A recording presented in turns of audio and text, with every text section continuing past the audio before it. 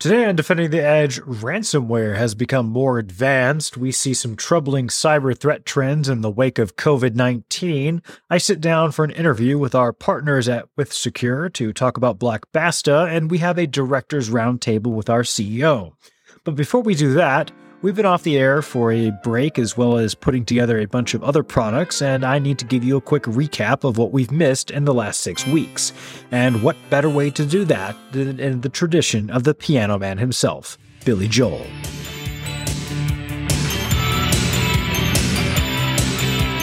Google Chrome, 0 days, Romcat rent with Cubans pay, Yamna Wang, Cisco hat, Lucky Mouse hits Mimi chat, GitHub, dependent bot, counterfeit, WhatsApp, TikTok, Telegram, Instagram, scam.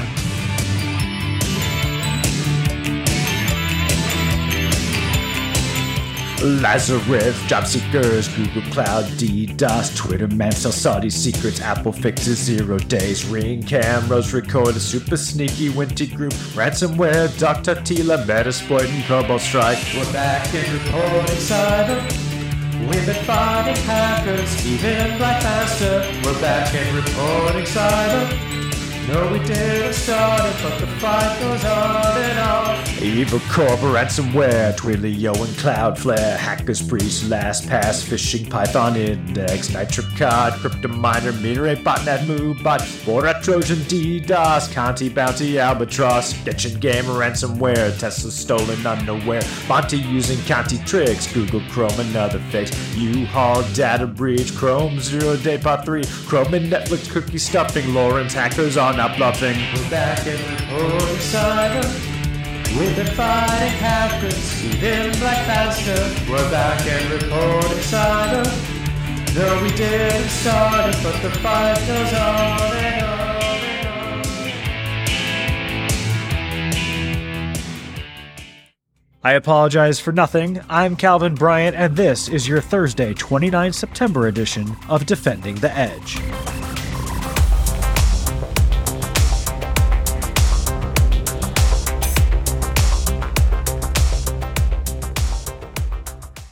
Well, you'll be happy to know I never plan to do that again. Maybe until next year, something. But more interestingly, if you subscribe to our cyber threat intelligence feeds, you would have gotten all of those headlines or those snippet updates during the show gap.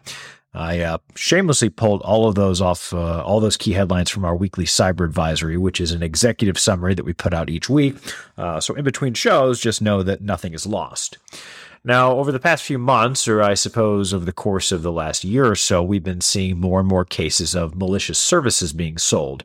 I'm talking about various forms of malicious software as a service or command and control services that, you can do whatever you want or you need to with.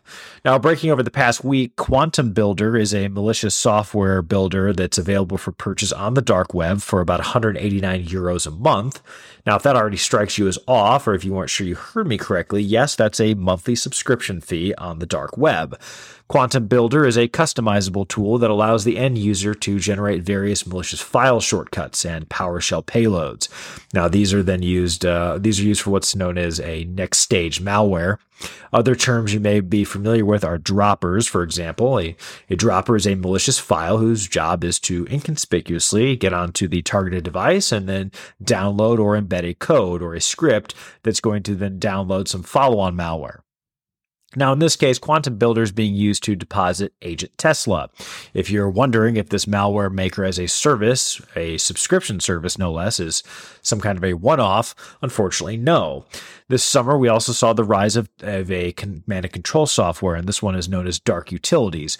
Dark Utilities offers what amounts to a GUI and a server host for command and control nodes that you can do everything from launching crypto mining to mass scale botnet accounts. It's scalable and it's subscription based as well. Now, this one operates on the clear web. It's authenticated via Discord. The user pays and then they authenticate their account via Discord and the vendor sets up their service instance and they're ready to go. Now, this is all interesting, but also concerning. We did just have a roundtable discussion, as I mentioned in the show intro, and you'll get to hear that later on in the show. But one thing we discussed is the many forms of cybercrime that are becoming business models. Ransomware has been a business model for a while, extortion, etc.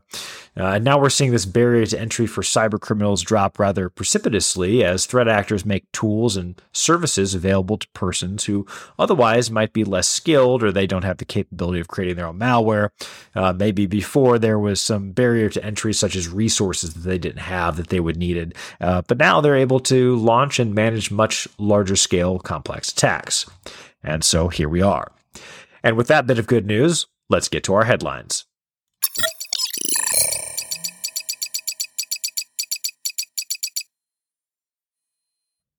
All right. So our top headline, which has no business being a top headline other than I found it amusing. There was a bot that managed to make about $1 million in crypto assets and subsequently lost it immediately to a hacker. So a MEV bot, MEV, or a maximal extractable value bot, was doing some trading and it managed to earn about 800 Ether, which is roughly $1 million in UN's currency equivalent. Immediately after, a hacker exploited some form of bad code on the bot and convinced the bot to authorize a transaction, draining its balance for around 1,100 Ether. All total, the bot lost about $1.45 million. And that's really it. That's about it. That's the story. Someone made a bot to do what amounts to crypto day trading, I guess, and thanks to the ever-present human error, another person was able to trick it into selling it all off and funneling it over to them. So this is fun for people like me who are still crypto skeptical in some ways or another, specifically the part where $1.45 million is allegedly now lost, but nobody can actually explain to me what that value is based on, of course, other than the people agreeing it so. This could be an entire tangent on the dollar or any other currency not backed by anything of value, but we won't do that. But at least the sinking US dollar and euro has some tether to a long-standing agreement on value. It's not an invisible token that's being traded for pictures of a monkey with a monocle or something. All right, so let's move on to some real headlines. One of my favorite hacker groups, Fancy Bear, the Russian threat group, with one of the poshest names out there, they're up to no good again. The Russian state-sponsored APT-28 is using PowerPoint to exploit and infect some systems with malware. So Fancy Bear is using PowerPoint to trigger a malicious PowerShell script. They're using the PowerPoint file a bit of a sort of as like a lure. They've got it linked to the Organization for Economic Cooperation and Development, the OECD. So they're luring people in with the promise that they're going to read some information on OECD. Once they open it up, the PowerPoint has a hyperlink, which triggers a PowerShell script, which subsequently deploys some malicious macros. Now, what's really concerning about this attack is that it only requires the victim to mouse over the hyperlink, and it activates the PowerShell script. So you, in presenter mode, or whatever the case is, the victim mouses over, and it activates the script. The script then downloads a JPEG file from a Microsoft OneDrive account, and that JPEG is holding an encrypted DLL file. And as we've talked about before, as usual, the malicious DLL file is then used, drops into the directory, and it enables a persistent backdoor. It's very tricky. It's extremely tricky. The primary mitigation for this one, of course, is not accepting any file type from an unknown or untrusted source. We've talked about PowerPoint, Word, Adobe, and some other programs many times as initial attack vectors, and they continue to be just that. All right, so speaking of persistence on a device and also back to our crypto headline, there's some pretty sneaky Trojans out there that can, for the most part, evade endpoint detection and response, as well as standard antivirus by being very careful in blending into and appearing like normal files. Now, most antivirus do not detect these, and they're, especially if they're very basic and definition based in their detection. And they also fail to track what these activities are doing on your device. Instead, only the advanced endpoint detection and response EDR programs like WithSecure Those kind of software programs are using artificial intelligence and machine learning, using heuristics and anomaly-based detection. They're able to find the activity that's happening, whatever the corresponding activity is, and then it's allowing us to track down the malicious file that's otherwise very well hidden on the device, sort of like a detective following a breadcrumbs back to the source.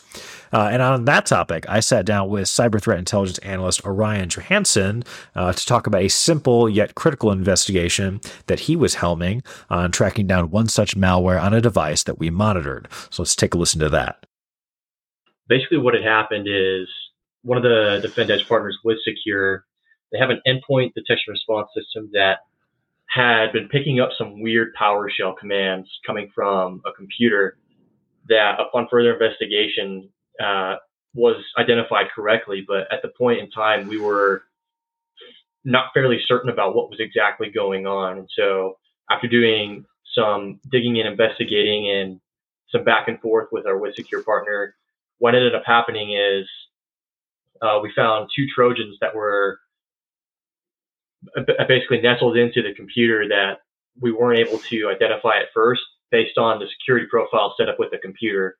And so coming on from there, those Trojans ended up being crypto miners / some sort of spyware called Bloom, and the other one off the top of my head, I'm kind of lost. I can't remember the name, but essentially the remedy, long story short, was we had to do a complete wipe of the computer, but from start to finish. So this happened a few months prior to the computer actually having WithSecure installed, but the user of that computer decided that they wanted to watch a movie, but instead of paying for the movie, they went to an unknown site and they had downloaded the movie illegally. And the result of that was these two Trojans that were placed on the computer. I was able to use my intelligence background to help me with researching it, and also in conjunction with WithSecure, we were able to identify and then delete as much as we could on our side without trying to do a complete wipe of the computer, which ended up not working because of how elusive the malware ended up being. So we just ended up having to do a complete wipe of the computer. Yeah, so just some kind of points on that. It kind of shows what happens if you don't have endpoint security on your computer that can detect something right off the bat.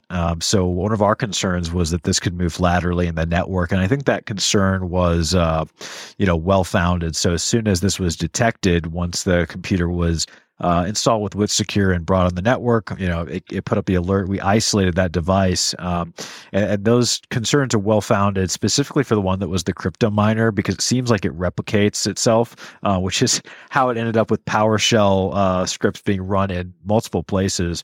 And I think, correct me if I'm wrong, your research into this showed that other computers that had been infected for other people, across the world, this specific script was showing up in everything from weather apps that were on, like legitimate weather apps on the desktop, to files all across the computer. So it could embed itself all over the place. Correct, and we had tried different remedies, like I said before, to isolate and identify the file on the computer, and we did find some, but it seemed to be a very, what would you say? It was like a constantly evolving piece of malware. So it was even very elusive to a person looking for the files on the computer, as it constantly renamed itself. And the PowerShell commands that it was running probably wouldn't be caught by a normal antivirus software because of the way it's obscurated, and the types of characters that are being input in the PowerShell command are specifically designed to evade most endpoint detection and response. But WithSecure was able to identify it based on its behavioral pattern. Right, absolutely. That's one of the key things on WithSecure. So anybody listening to this is probably going, okay, well, why do we want WithSecure then if it couldn't remove this? Well, there's a couple key takeaways here. A standard antivirus probably won't find this. It may or may not have found the original file. Upon our investigation on this, you had found that the original threat vector came in through a zip file. And zip files, depending on configuration on a computer and whatever the parameters are set up to allow for scans, they can't be deleted on a lot of computers. So even WithSecure was able to say this is malicious, but it needs the manual permission to actually remove that file. But by the time you had done that, it had already moved across the network. And so to your point, the only reason WithSecure found this, because it was so elusive, is because of the machine learning and AI that WithSecure has, that other antivirus doesn't have. So this really shows that, between SOC and cyber threat intelligence, whatever the agency is, our automated processes still require that human insight. And unfortunately, this just ended up being a case where you would have had to have somebody on the ground going line by line through the computer. And so it was just so infected that it was just better to wipe it.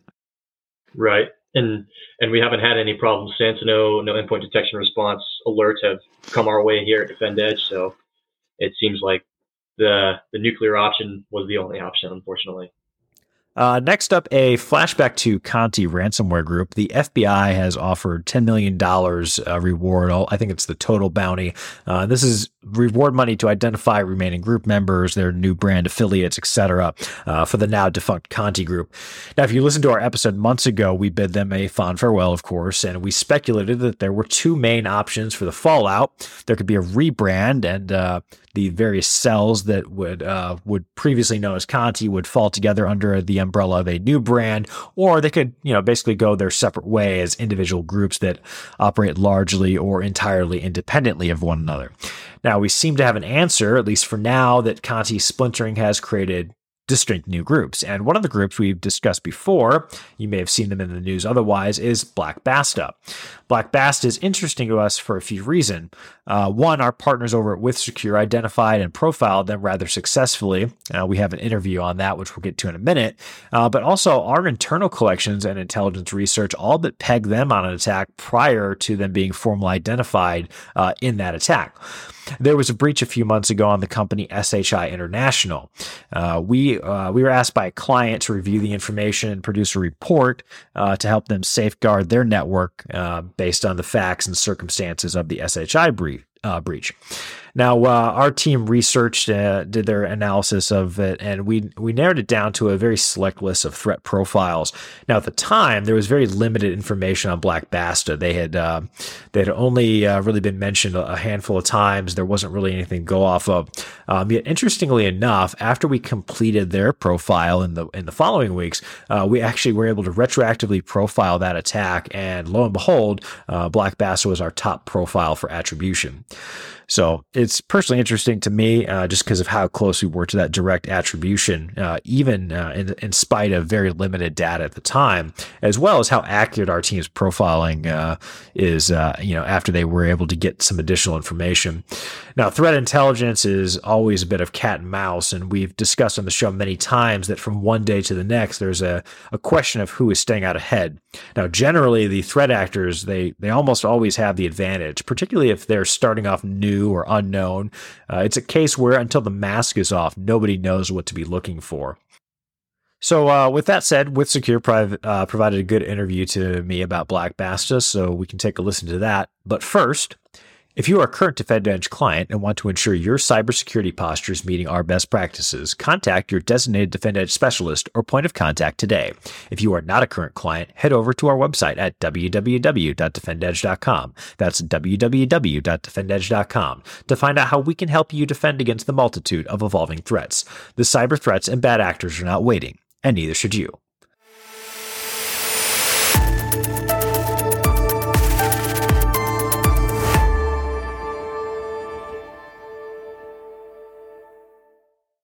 Tim and Tommy, welcome to the show.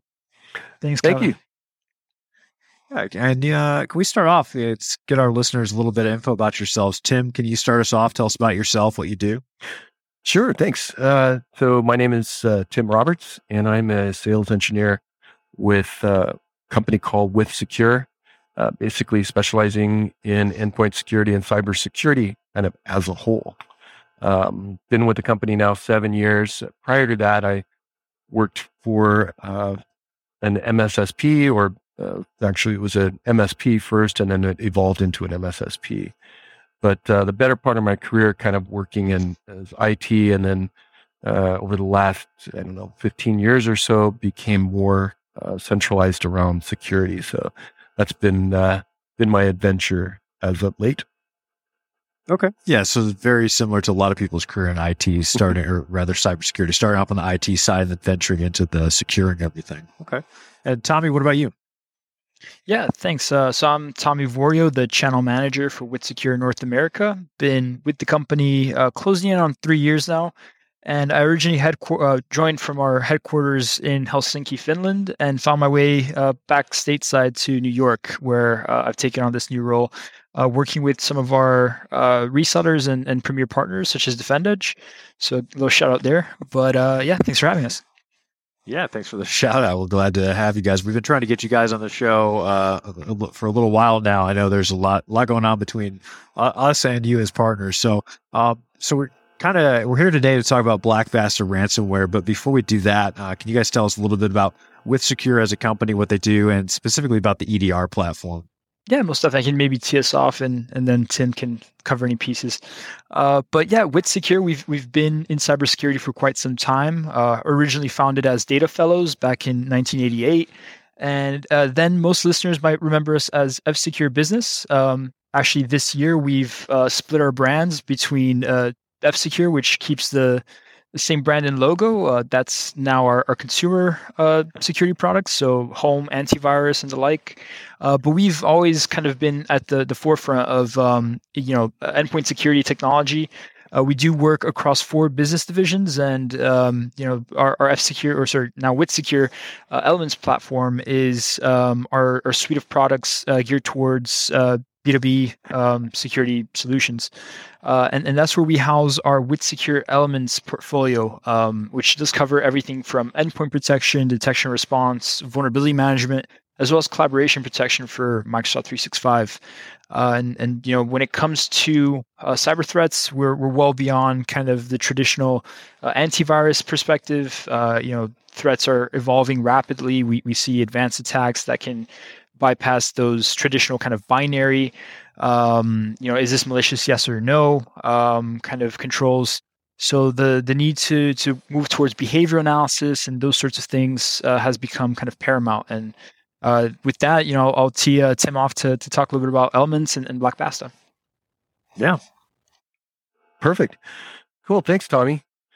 So, the topic, or kind of a study, I did a threat investigation on Black Basta as a result of a breach that occurred with an organization that had 46 computers and 1 server. Unfortunately, this organization was compromised in a matter of 26 minutes from end to end. That is, from the initiated attack all the way to a point where there were ransom messages displayed in a notepad, essentially a text file for those users. Now, what we found is that back in mid-April, we found these guys essentially operating, and what it looks, basically the researchers are finding is that these guys look like former members of an organization called Conti and are evil. So they were a ransomware organization operating vastly out of Russia. Now, just because they're operating out of Russia doesn't mean that they do have a global effect. Interesting points about this particular attack is that the attack actually has to be initiated with administrative privileges. Otherwise, the ransomware is harmless.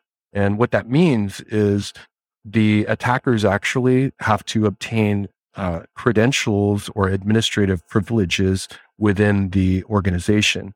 And so that could happen, 2 ways. You could either obtain those credentials from the dark web, right? As a threat actor, that's where a lot of these bad guys will exchange their information about organizations, whether they're credentials or passwords, user accounts, and the like. Or they have already gotten inside the company and somewhere have inside the organization, maybe it was a server that wasn't rebooted after a domain administrator was there, and then manage to obtain credentials. So once they have those credentials, it's pretty, all all bets are off. They're leveraging QBot, which is a fairly well-known tool that attackers will use to move laterally or do additional reconnaissance. On top of that, they're also using PowerShell.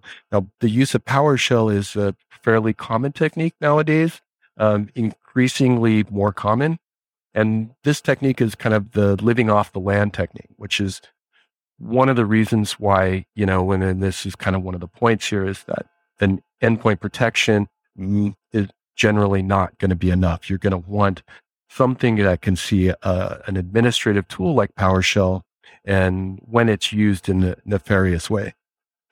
Then, of course, now, go ahead. Can I Please pause you right there? Yeah. So I do have a question about the administrative privileges. Do we know exactly, why is that required? Is that just the way that their specific ransomware is set up so they can do specific targeting? And I'm asking that because we've seen Maui ransomware out of North Korea, and Maui kind of operates.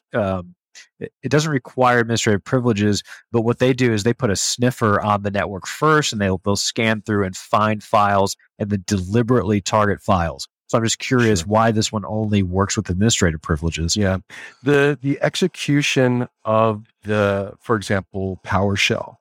Right. Generally speaking, any kind of executable, depending on what the executable, there are elements of those executables that will either prompt for, user access control or basically require some elevation of permission. That's generally how it works. Then, this is going to be increasingly more prevalent as well, and that is the use of Office documents, whether they're Word documents or Excel, embedded macros and other types of program, which is pretty common. Most administrators pretty clearly understand you want to disable scripting. A form of application control is the call out here. That is to say, you don't want PowerShell running from Office documents, and that's one of the techniques that they're using. Okay. Another really interesting point about this particular attack and this attack group is they're going after AVs, but particularly in this particular case, it was going after defenders. So what they're doing is they're essentially using a policy object, and they deploy that to remove or disable defender and other AVs as well. Another scary point is they're deleting shadow copies and Veeam backups, and they're going after Hyper-V servers. So interesting points there. And as you're thinking about what kind of backup system you want, cold storage is always going to be the best. When you look at, there are some vendors who tout this capability that you can roll back even after a ransomware attack, right? Where the files get encrypted, and then some vendors will tout the ability to roll back and recover those files from shadow copies. So unfortunately, that's a diminishing benefit for those guys, because the attackers are getting smarter and they're really now going after those shadow copies. Then, last but not least, they're leveraging another kind of living off the land technique where they're employing WMI services. And then at the end of it, you get your traditional text file displayed in a notepad, and it essentially instructs the user to go to a website and enter a customer ID, right? Right. Here's your customer ticket. You won. Now, what's another interesting thing is that, these guys are very helpful. There's actually technical support. If you have an interesting, these threat actors operate just like a regular business. So they have regular hours, they have payroll paid on the 1st and the 15th. They got marketing, they have technical support. So quite literally, they operate like a regular business. It's like the technical era of the mob come back. It's just really, it's amazing. Now, at the end of this investigation, I did this across a Friday, Saturday, and a Sunday. What kind of the bottom line came down to is, that EDR, or rather that EPP is not enough if that's all you have in your toolbox. And you want to think about the cyber kill chain, the reconnaissance phase and the various phases across the cyber kill chain. With respect to the tools, you want to have EDR. For example, an EDR solution is going to allow you to detect the reconnaissance activities, things like, when I say reconnaissance, you're thinking Nmap or the various commands that the command shell will allow you, whether it's PowerShell or command running the net command, or who am I, or trying to, running set and get those environment variables, essentially compiling all that information and then putting it into a text file and sending it back to the command and control server or a staging server, right? FTP. Then, EDR also allows you to detect that lateral movement, and that's what you want to prevent. And the way you do that is when you have that detection based on these activities that really are being executed with day-to-day administrative operational tools, right? These are the whole living off the land technique. Well, we can piece that together and say, hey, this is an actual attack, and then isolate that host. And that's the critical key. That's really the payoff, is that instead of having to remediate or go through and do a triage on, 46 machines, you're doing triage on one or maybe two, right? And that's the benefit. That's the biggest benefit. And then, of course, when you're doing that triage, you have, with an EDR solution such as ours, you can use response actions to perform forensics and do sort of investigative things, like, for example, enumerate the scheduled tasks, right? That's one of the techniques that an attacker will use to accomplish persistence in the environment, is they programmatically create a task in the task scheduler so that when the user decides to reboot, or the administrator reboots the machine, that command and control connection is reestablished upon rebooting that machine. So we could go through and look at those scheduled tasks, identify which ones are from the attacker, and remove those, all while the machine is either locked out or potentially disabled, whatever the case is, right? Then, if you think about EPP, you want to make sure that the endpoint protection that you're using is password protected. That is to say, I can't either programmatically go in there and change or tamper with that endpoint protection. I want to make sure that my endpoint protection has the ability to essentially force a password to be entered when you're trying to remove it. And that's optional for us. You can either enable that or you can have it disabled. It really depends kind of on the use case. If somebody leaves the organization, you want to be able to remove it off that laptop and let them go away with their laptop. Then, application control, I think, is a key piece of thwarting this particular kind of attack, specifically because these guys are leveraging PowerShell. So you want to make sure that you have control over what applications are being used in the organization. So that means, and you can selectively do that. Then DataGuard, DataGuard is really a with secure, very specifically designed to be a gatekeeper against any unauthorized applications that try to access specifically the user data folders, so specifically for those folders. Yeah, I think people underestimate application control as well.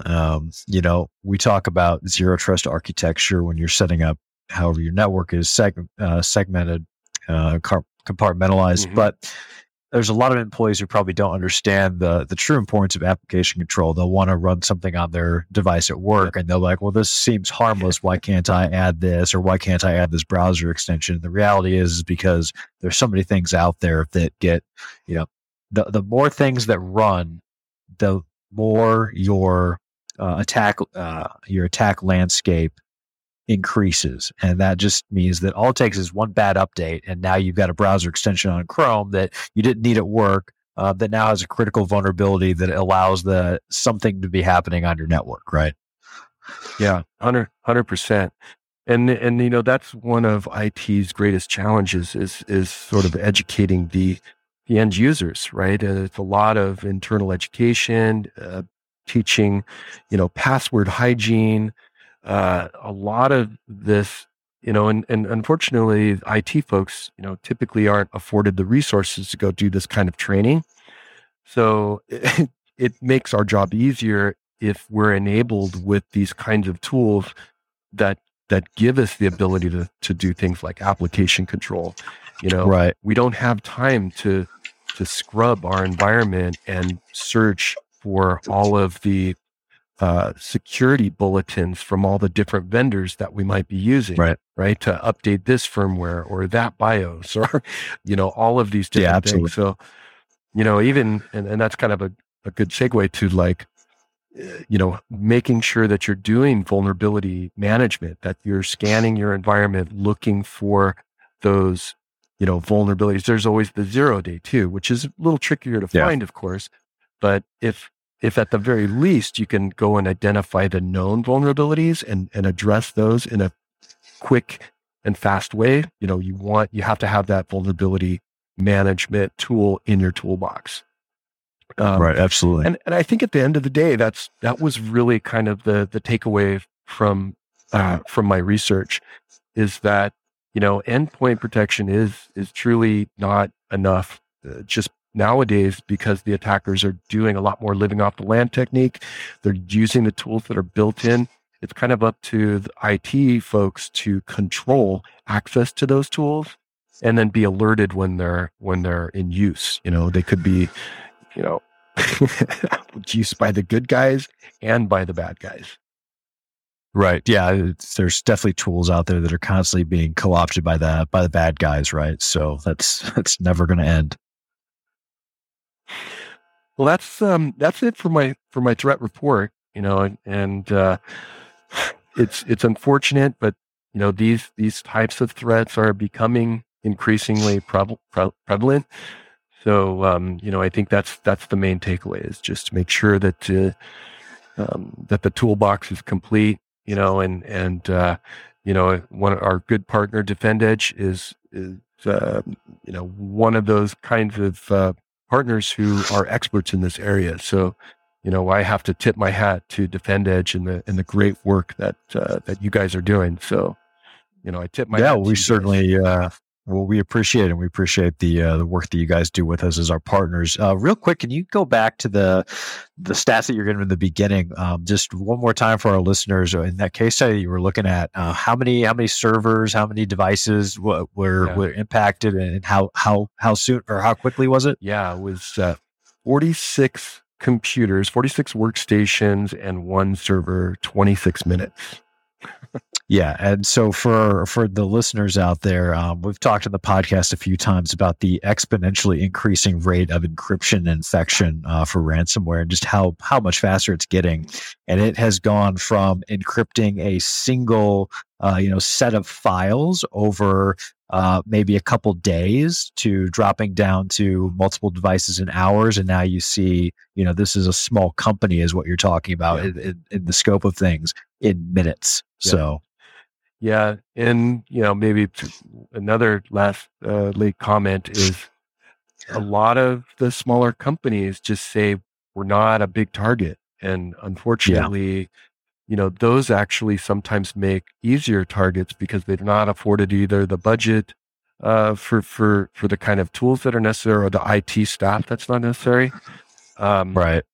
And as a result, they become easier targets, unfortunately.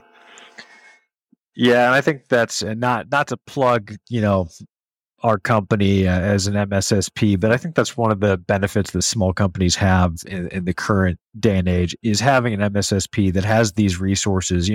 Back in the day, you'd have to go to, your local store and you'd buy the software to put on a computer. Now you've got these, systems like WithSecure, which is you just download the computer, you subscribe. Everything is so much simpler to do. And then you've got a team that manages this for you. The companies that think that they don't have the budget for it, they definitely have to take that hard look again and consider what it would cost them. The unfortunate reality is, especially those small to mid-sized companies, if they get hit by ransomware especially, or anything else that completely destroys their network files and infrastructure, there's no recovering. There's places that shut down from this. This year alone, I know of 2 different stories of universities that are shutting down because they were wiped out and they didn't have a recovery plan. They didn't have the infrastructure and security in place to stop this kind of stuff. So, you make me think about my time as an MSSP, and I think about one of the value propositions that we pointed out is that, like you guys, the same way, is that you have areas of expertise. And one thing that is a challenge for smaller companies is, they don't have the budget to take somebody who's a threat hunter and also a Cisco certified type of a person, and then also a desktop person and a this and a that, and have all these areas of expertise. You kind of, as a smaller company, they have a tendency to have more of the, and I admit jack of all trades is not a great word, but somebody who has sort of the wider scope of knowledge, whereas somebody, bringing in somebody like yourselves as a partner, you have, the specific needs for whether it's a firewall expert or a desktop expert, or somebody who understands how to do scripting to accomplish backups and kind of, really and it's like the complete toolbox, it's really, having an MSP in your pocket is an advantage as well. Yeah, absolutely. Tommy, any final thoughts? No, I think we've covered the main bullet points here today. And to the point of, budgets and breaches, the cost of data breaches are going up year over year. The Ponemon Institute actually shares an annual cost of data breach report, and the findings were that, again, we've seen 2.6% rise in the average cost of a data breach, and that's now in the millions. 4.25 million is the estimated cost, average cost of a data breach. So obviously something to be cognizant of, and again, we always do shout out to Defend Edge for helping there. Yeah, absolutely. Thanks, Tommy. Tim, anything else? No, I think that was it. Good. I'm glad we had the opportunity to share this threat report, and appreciate the time. Yeah, absolutely. Thank you both.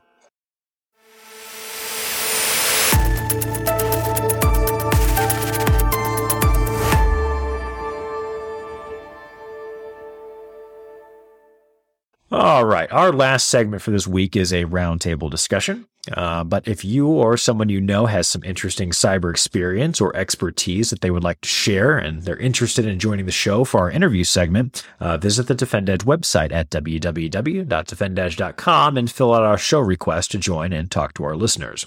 For this week's interview segment, we held the roundtable, as I mentioned. We did this with the Defend Edge CEO, myself, and 2 of our directors. Let's take a listen.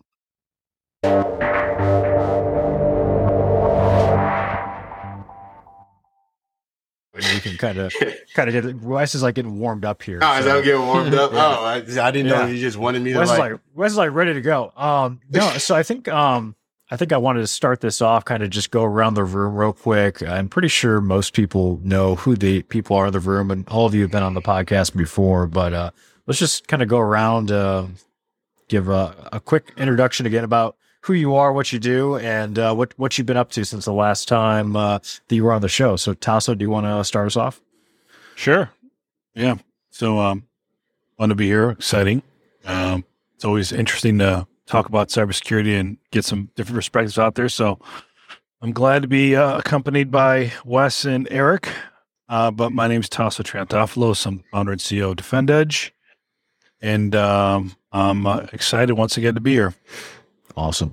And Wes, what about you? Hey, for those that might be reintroducing myself for the first time, for those new people, my name is Wes Lubin. I am the SOC operations lead here at Defend Edge. So I look forward to having this nice little roundtable discussion. Excellent. And certainly not the least, but our last introduction, Eric.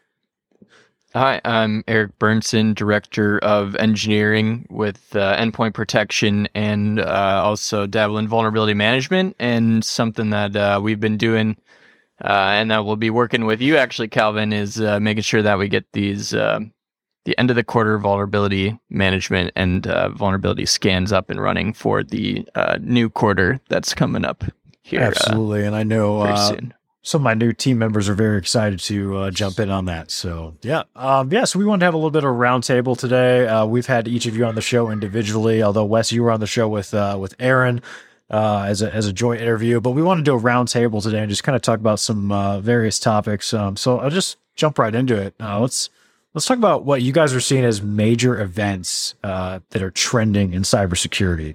And feel free to take the low-hanging fruit of Russia, Ukraine, if there's something there. But what's some of the big stuff that you guys see going on? I'm starting to see more attacks.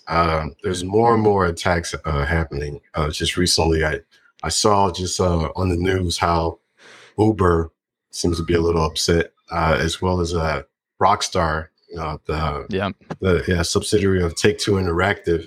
It looks like a 17-year-old kid, probably in London, who's probably involved with lapses, may have something to do with, them breaching a giant, video game company like Rockstar and allowing a lot of footage for a game that, has yet to be released here to come out. So, there's some companies that's really, really upset, and I'm sure Take-Two Interactive is definitely one of them. So a lot of the actors are becoming more brazen.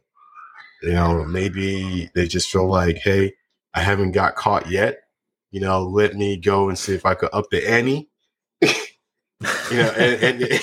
And they're going for it. Yeah, they're going after not low hanging fruit. They're going after like bigger fish out there, to see what they can get away with. So you're starting to see that these attacks are starting to become more and more rampant. They go on for larger organizations. So it's not unprecedented, but not something that we would be expecting, that would be happening, more, continuously. And at the, amount of attacks per day that's occurring. Right. So that's what I'm saying. Correct me if I'm wrong. You mentioned the Uber attack. If I'm remembering correctly, what was revealed about that one was it was the result of an employee that blindly accepted an MFA prompt, like because he just wanted the notifications to stop. Is that what you guys had heard too? Yeah, and that's exactly what I've heard. Yeah, and I saw somebody posted on LinkedIn, and I won't name the individual, but they're a cybersecurity individual, and they were like, "Oh, this just shows that two-factor authentication is old and done." I was like, "No, that's absolutely not what that means." So what that close means to working. It was just so clearly close to working because the attacker couldn't get in until the employee was like, "I'm tired of these notifications. I'm just going to hit accept." So teach your employees not to just hit accept because they're annoyed. No. Yeah. And I think Wes points out that there's a lot more data breaches or at least cyber attacks happening globally, but there's espionage, there's political states, nation state sponsored attacks, political campaigns. There's a whole slew of things that are happening today globally that have probably increased cyber attacks and caused more damage to current company operations and how companies are operating or thinking about how they deploy technology and how they support the technology and how they operate globally in a new economic landscape. So it is sort of interesting to see things, how they unfold, but more importantly, we're seeing a lot more legal measures taking place where companies are now finally being held accountable for enacting or being negligent of not responding or not addressing vulnerabilities, or their data protection with their consumers or customers or patient data. So there's a lot more action from a legal and compliance, as Eric just mentioned, perspective that's taking center stage these days. So it's good and bad. Yeah, isn't it something crazy? Like two or three times the amount of cyber attacks are coming in after COVID, or after the start of COVID. Yep. Yeah. So I mean, frequency on everything from phishing, email alerts, things like that. Everything has gone up, especially like scams. Oh yeah. Astronomical. Yeah, for sure. And to what Tasso was just saying, as far as companies being held liable, I think cyber insurance is exploding right now. Not just, it's the time of year, of course, where the budgets are coming up, and so everybody's reviewing that, so they're making sure that they've got their money for their insurance. But how I know this is trending is for about a month now on LinkedIn, every other article about cyber had to do with cyber insurance. So I went from seeing my normal cyber stuff to, it's insurance season, and everybody's taking insurance really seriously right now. So I'm getting multiple calls every day by C-level executives talking about their insurance policies. Yeah. They're always asking questions. What are we doing around this? What should we be doing around addressing this question? So it is top of mind for a lot of people, especially right now. I'm assuming that they're happy that they're coming up on the renewals, right, Tasso? They're not happy about it, but nobody's happy about having to pay for any services to meet insurance needs, but it's an unfortunate reality. And I mean, I've said it on the show before. People just don't realize that they could very well be the next victim. They have no idea.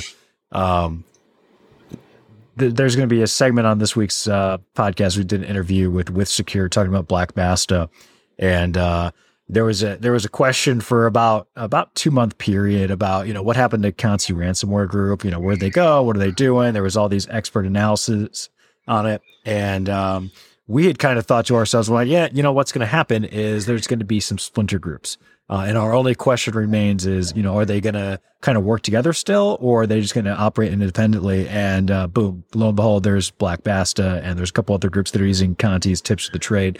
So we went from one group that would target, one or two organizations, in their little, they've got a little operational tempo, to now multiple groups doing it simultaneously. So they actually just multiplied with the fracture of Conti.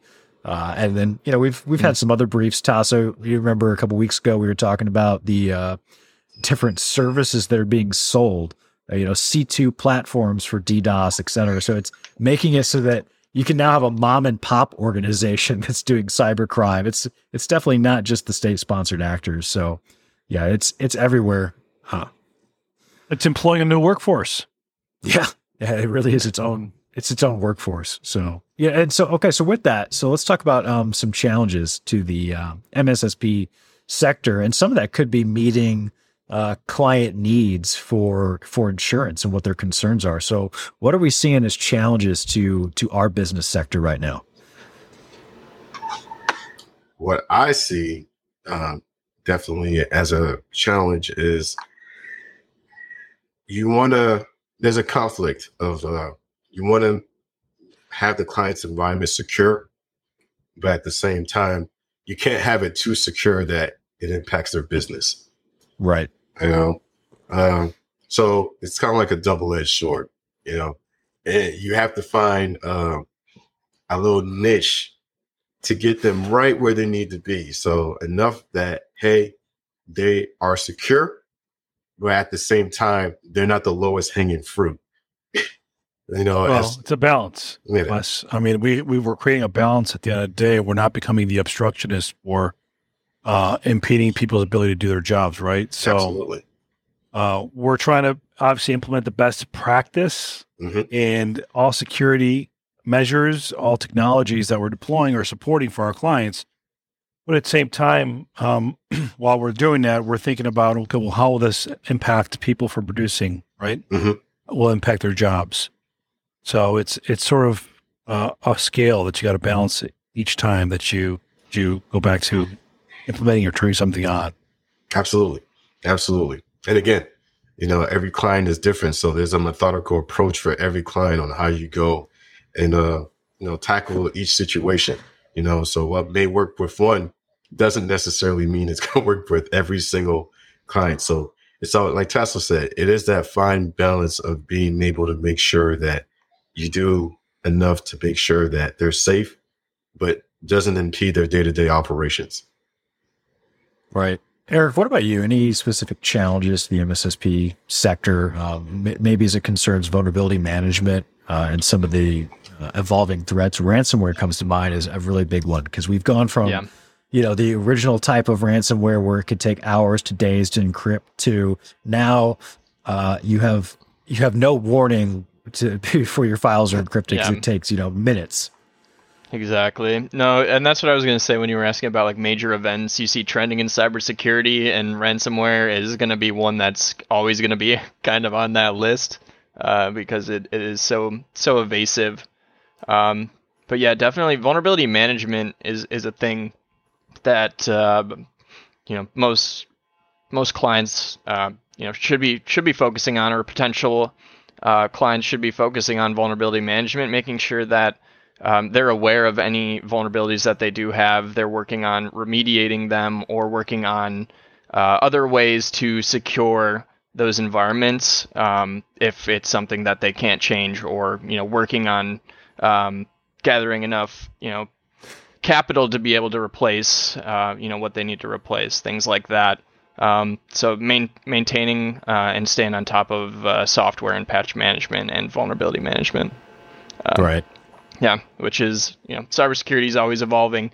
There's always so many different applications and softwares to do, pretty much anything. So we always got to be on the forefront of the technology too, which is, not necessarily a challenge, but it's something that we'll always be learning in this industry, no matter, how long we're in it. Right. Tasso, what thoughts do you have? Well, I think it's, I think about the issues that smaller companies have today, and it's an evolution in maturity, right? So whether you're looking at small companies, mid-market companies, or enterprise companies, they all have different issues, and it's part of the maturity model, where smaller companies are thinking about how do we protect the perimeter and protect our end users from becoming targets. Where mid-market companies are, we're protecting the perimeter today. We've deployed next generation firewalls, or we've implemented some sort of email security system in place. How do we continue to evolve that and continue to protect the business as we grow to the next level of maturity model? And as where enterprise companies start thinking about what else should we be doing as a large enterprise organization or a leader in this space? Because if we get breached, it's going to be, nationwide news, right? It's going to be on the headlines of some tabloid or some website, right? And it will be noticed. Smaller mid-market companies have a tendency of being able to slip through and then go unnoticed, where enterprise companies are more headline news than anything else. So, so you got to think about where are you at in the maturity stage for cybersecurity best practices. Yeah. So how is that presenting challenges to MSSPs? Maybe not just Defend Edge, but just in general for MSSPs across the country. What kind of challenges is this presenting to try to meet these different, scalable needs from the mom and pop up to enterprise level organizations? Well, a lot of companies out there are very good at solving the small business critical issues that they're dealing with, right? Mm-hmm. Deploying a next generation firewall or getting them secure. But they don't quite understand how other technologies work or function or enhance or provide some sort of assistance in getting them over the next level in the maturity model. But my point is that deception technology for us is huge, right? How do we build out a honeypot and make sure that we throw that out there and protect our clients? So that's sort of the thinking that you need. Right. Mindset. Okay. Gotcha. Yeah. All right. Eric, did you have anything else?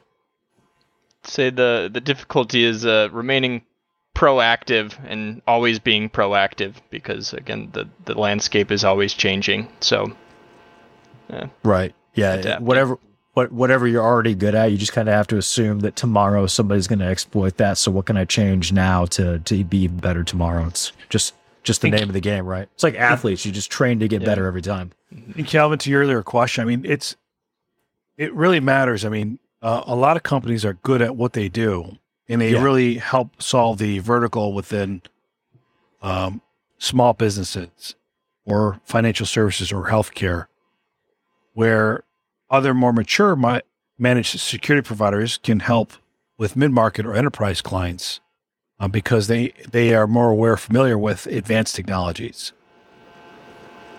Right.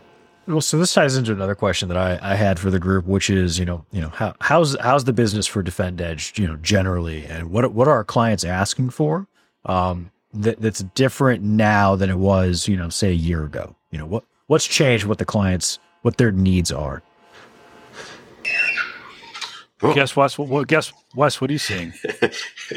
What I'm seeing is that there's a high demand in that there's a quick response in customer service. That's for starters.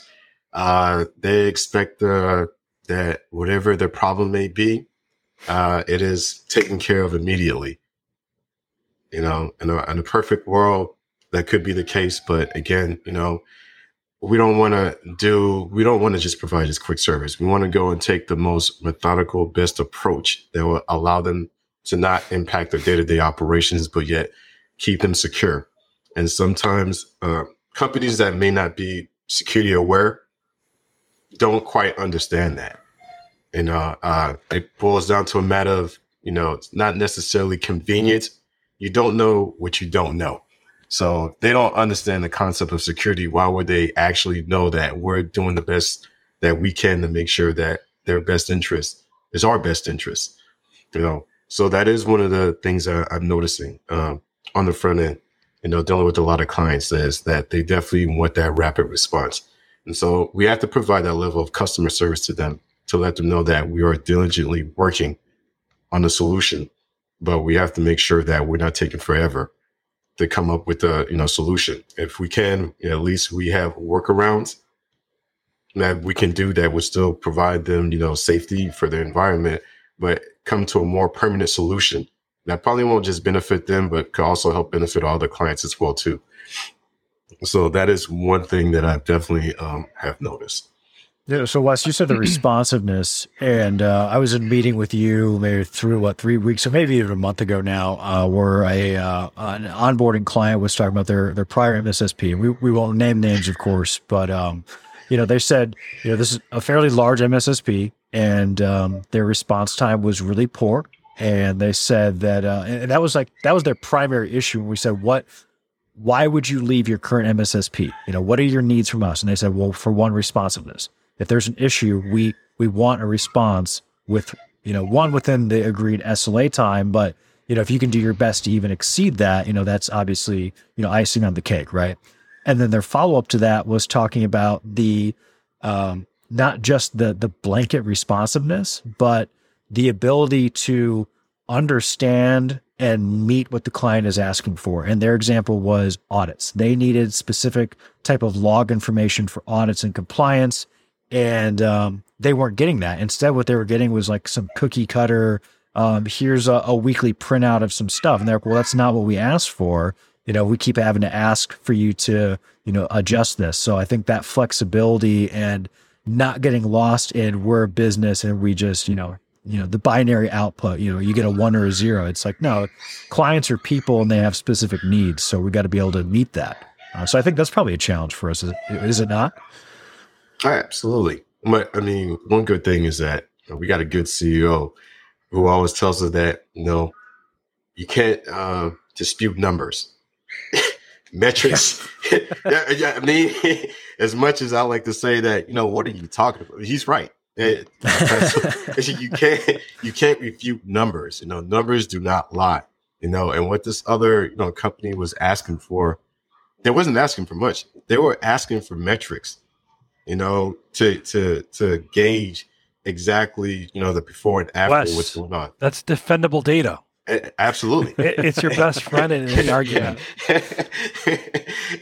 Can't dispute defendable data, can you? And what's sad is that a larger MSSP organization, you would think that would understand the fundamentals of how important metrics are, to be able to keep a client, and yet was unable to meet the minimum of that, to lose a client because of that, So, I'm glad that we, make sure that if our clients, we provide the metrics anyway, but, if they wanted any other metrics, we don't have an issue with that. We feel like all MSSPs should be providing some form of defendable data to their client to show exactly the level of service that's being offered to them. Right. So, and I think, and the other factor here to think about is where we at today from a global economic state, right? How is that impacting companies and how they operate, how they compete in their industries, and what they think that as far as the prioritization of the IT budget for them or the cybersecurity budget.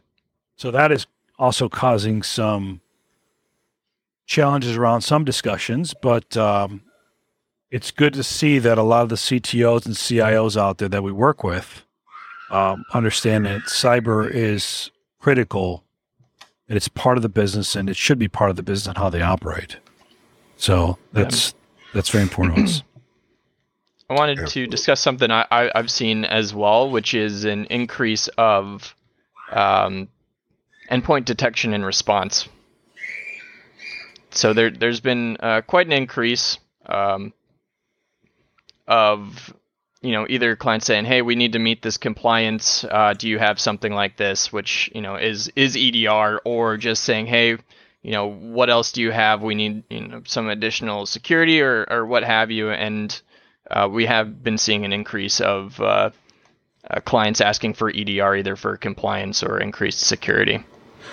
Right. Good. I'm glad that that's catching on. I was in a meeting a couple weeks ago. We were talking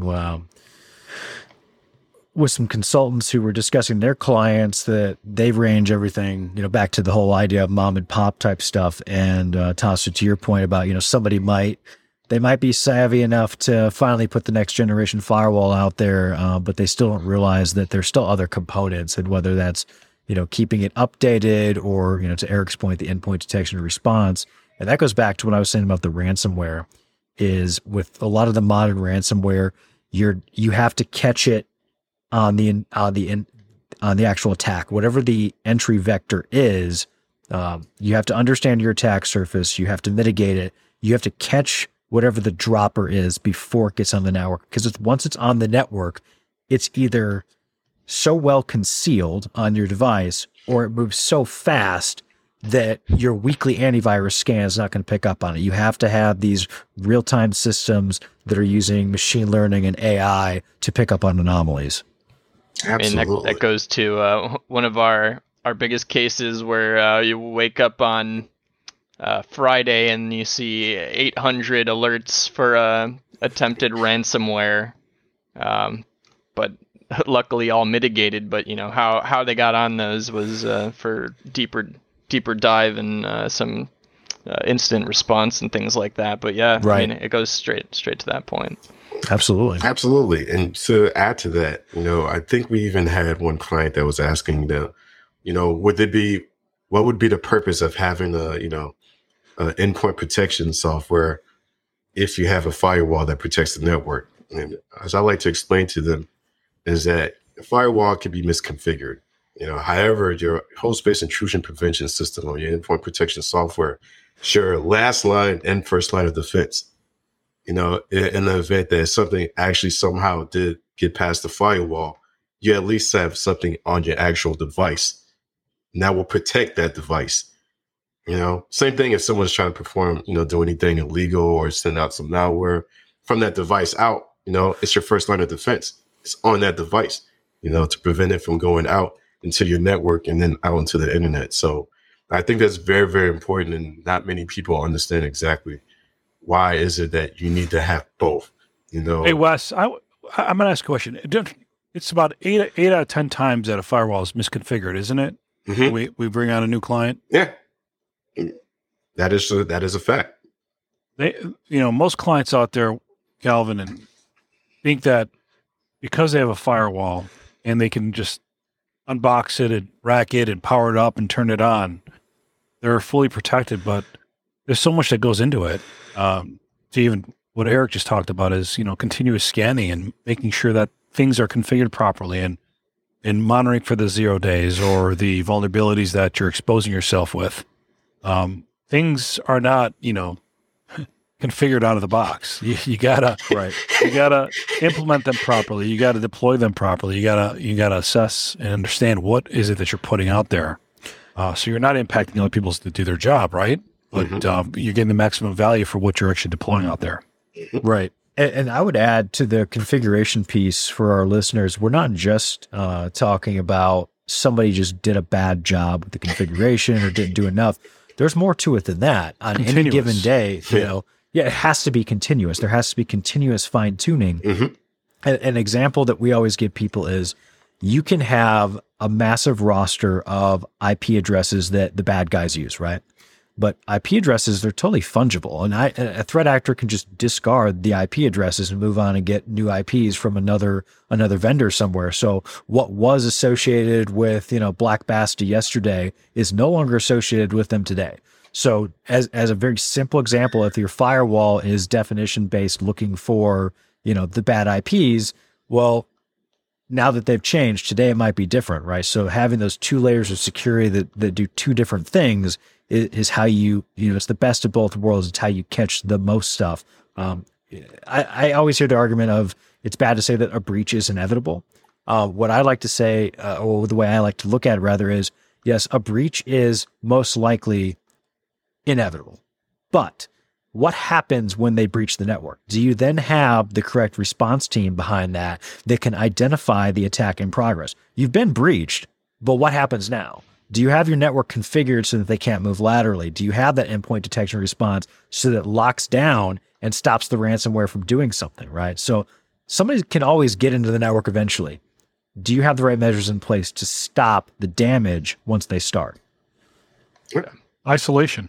Yep. Yeah, absolutely. The isolation. It's a war of attrition is the way I like to see it. And I tell the guys, we're at war with the bad guys, and what we want to do is... They're just as good, but we got to be better. Absolutely. Right. That is absolutely the case. What are we willing to do to make it harder for them? They want so badly in here, then we throw everything that we have, all the resources that we have to make... Because, at this point, it's a matter of who's willing to go above and beyond. Again, any effort requires resources, right? You put enough layers in defense, up against anybody. If they don't have the resources, they're going to probably give up. And that's what we want. We want them to know that we're not willing to stop what we have to do to protect our client's environment. And that it's probably better off for them to go find someone else that has the lower hanging fruit because it's not here at the Fend Edge. Right. Isn't it the same story, or is Superman versus Bizarro? Who wins in that fight? Superman, right? Right. The good guy. The good guy. He's not willing to give up, right? That's right. Amazing. So speaking of the war of attrition, shifting gears, it's been noticeably quiet on the Russian-Ukraine front for cyber, but now I'm curious if it's going to tick up again, specifically because Russia is about out of ground resources, and Ukraine is now getting a little starved on ammo too. I think they've fired off all their HIMARS rockets. So do they start taking clubs to each other? Do we go back to the potatoes being thrown in World War I? Or do they just kind of stand back for the next month and start trying some cyber stuff? Or does Putin just start, playing with the big guns like he was alluding to? What do you guys think? I don't think anybody's going to be playing with any big guns. I think it's going to come down to, hey, let's broker some sort of peace treaty here. Because we exhausted our resources and it's in our best interest to put an end to this. So I'm the optimistic guy, right? For me, it's always the glass is always half full. So I'm hoping some sort of peaceful resolution here pretty quick. North Korea and China are meeting soon, though, aren't they? Yeah, you know why they're meeting? It's so that China can tell North Korea that they hacked the they hacked the hell out of Russia, and it turned out that Russia didn't have much to hack. There wasn't anything good there. So they're unfortunately telling North Korea there wasn't much there. I saw just on, I was looking through, recent reports that came out and saw that, Ukraine arrests a cyber crime group for selling data of 30 million accounts. I guess they were operating off the city of Lviv, LVIV, if I'm saying that correctly. And they were acting on the behalf of the Russian interest. So these guys are selling these data to like the oligarchs, pro-Kremlin, pro-Kremlin. Yeah. And not the ones that had been mysteriously dying one after the other during the course of the war. Yeah, they were doing this as some sort of, I guess the whole goal was like behind some large scale destabilization in multiple countries, and they were starting to, add the hacked accounts and use to, propagate false information about the socio-political situation, between Ukraine and the EU. So as you can see, they're cracking down really heavy on that now. So I was like really shocked to hear that a lot of like law enforcement is getting involved in these cyber crimes. They're starting to really crack down on these, these groups, that's involved in these sort of things. And so it's interesting to see where this goes from here.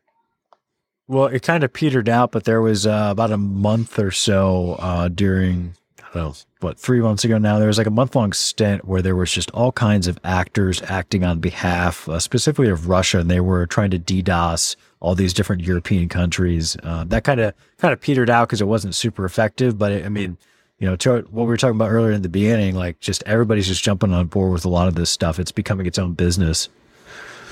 See, this is an example of Russia becoming bizarro. And everyone else is Superman. So, I'm sure Russia doesn't like being alone, but they're the odd man out at this point. I think that, at some point, waving the white flag is probably the most beneficial thing that they can do, at this moment. Right. No one's going to wave white flag.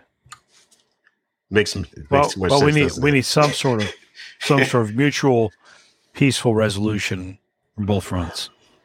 Absolutely. I got my fingers crossed, guys. I'm hoping that's what we get to.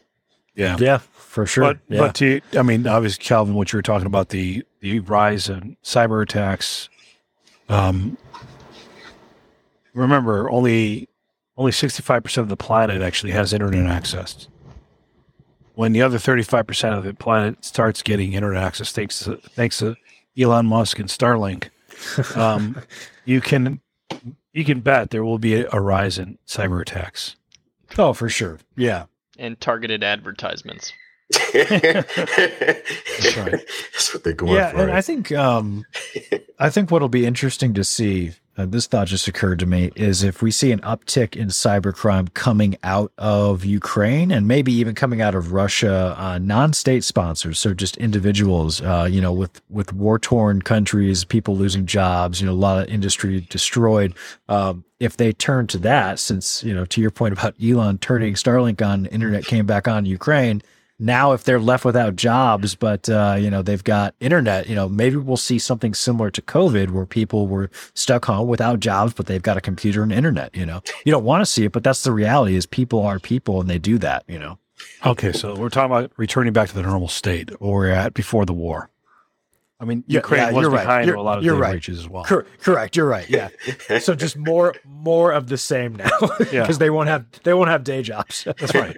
The 14-year-old sitting at a cafe will be able to hack a small dental office here in the States or medical office. And then they're going to wish that they had an MSSP with EDR and they had updated their audits for security compliance. There it is. We just wrapped it all up. We've summarized the episode. That's it. Yep. Just that quick, folks. That's how you have to do a tie-in just like that. So,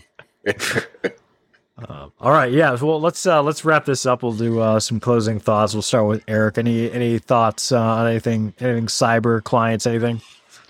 I know there's so much more for us that we could talk about. We'll probably save it for another episode, though. So I think I'm all right. We could do a whole episode of just a round table, I guess. Yeah, exactly. No, I'm all right. Thanks. Wes? What I just want to say is that, as these attacks continue to evolve, we just have to evolve along with those attacks as well. But I think the main part is just getting our clients to understand that, we don't just configure their environment and then it's set and then it's just good to go. Every day is something different, and every day we're constantly trying to figure out ways to be able to make sure that we keep that balance, to ensure that they can still do what we need to do, but we are also evolving as well with these newer types of attacks. Bad guys are getting smarter. They're not getting dumber. They're trying to find very nifty ways to get around, and it's going to be our job to make sure that we keep up with them. So I look forward to that.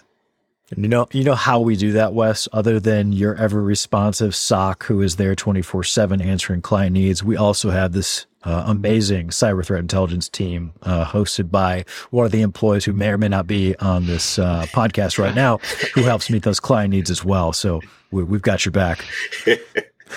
Absolutely. They should definitely take a chance to go and find out the kind of service that's being offered. That would help mitigate a lot of that. Yeah. There it is. Tasso, any final thoughts, closing thoughts? I think Wes and I have been spending a lot of time on the phone lately, and with a lot of our different clients out there. And I think the one constant that I'm keep on here is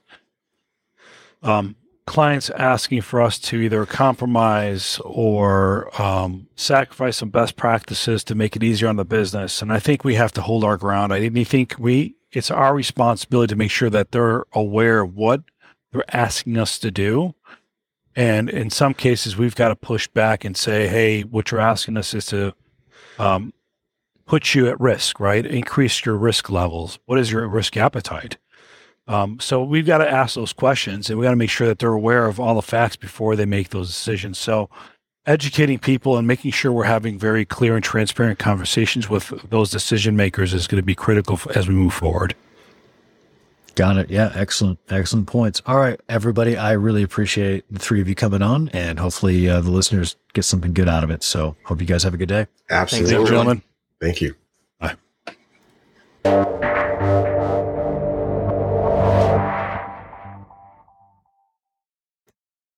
That concludes this episode. Thank you all for tuning in, and I will see you next time. I'm Calvin Bryant, and this has been Defending the Edge. If you enjoyed the show, be sure to like, subscribe, share with friends and coworkers, and leave us a 5-star review on Apple Podcasts, Spotify, or wherever you are tuning in from. Defend Edge is your partner in cybersecurity, providing 24/7 cybersecurity monitoring and enhanced proactive threat hunting. We provide security management, advisory services, penetration testing, and more to help you defend the edge of your cyber domain. Find out more at www.defendedge.com. The Defending the Edge podcast is produced and edited by Calvin Bryant, reporting by the Defend Edge Cyber Threat Intelligence Team. Defending the Edge is a Defend Edge production. Copyright Defend Edge 2022.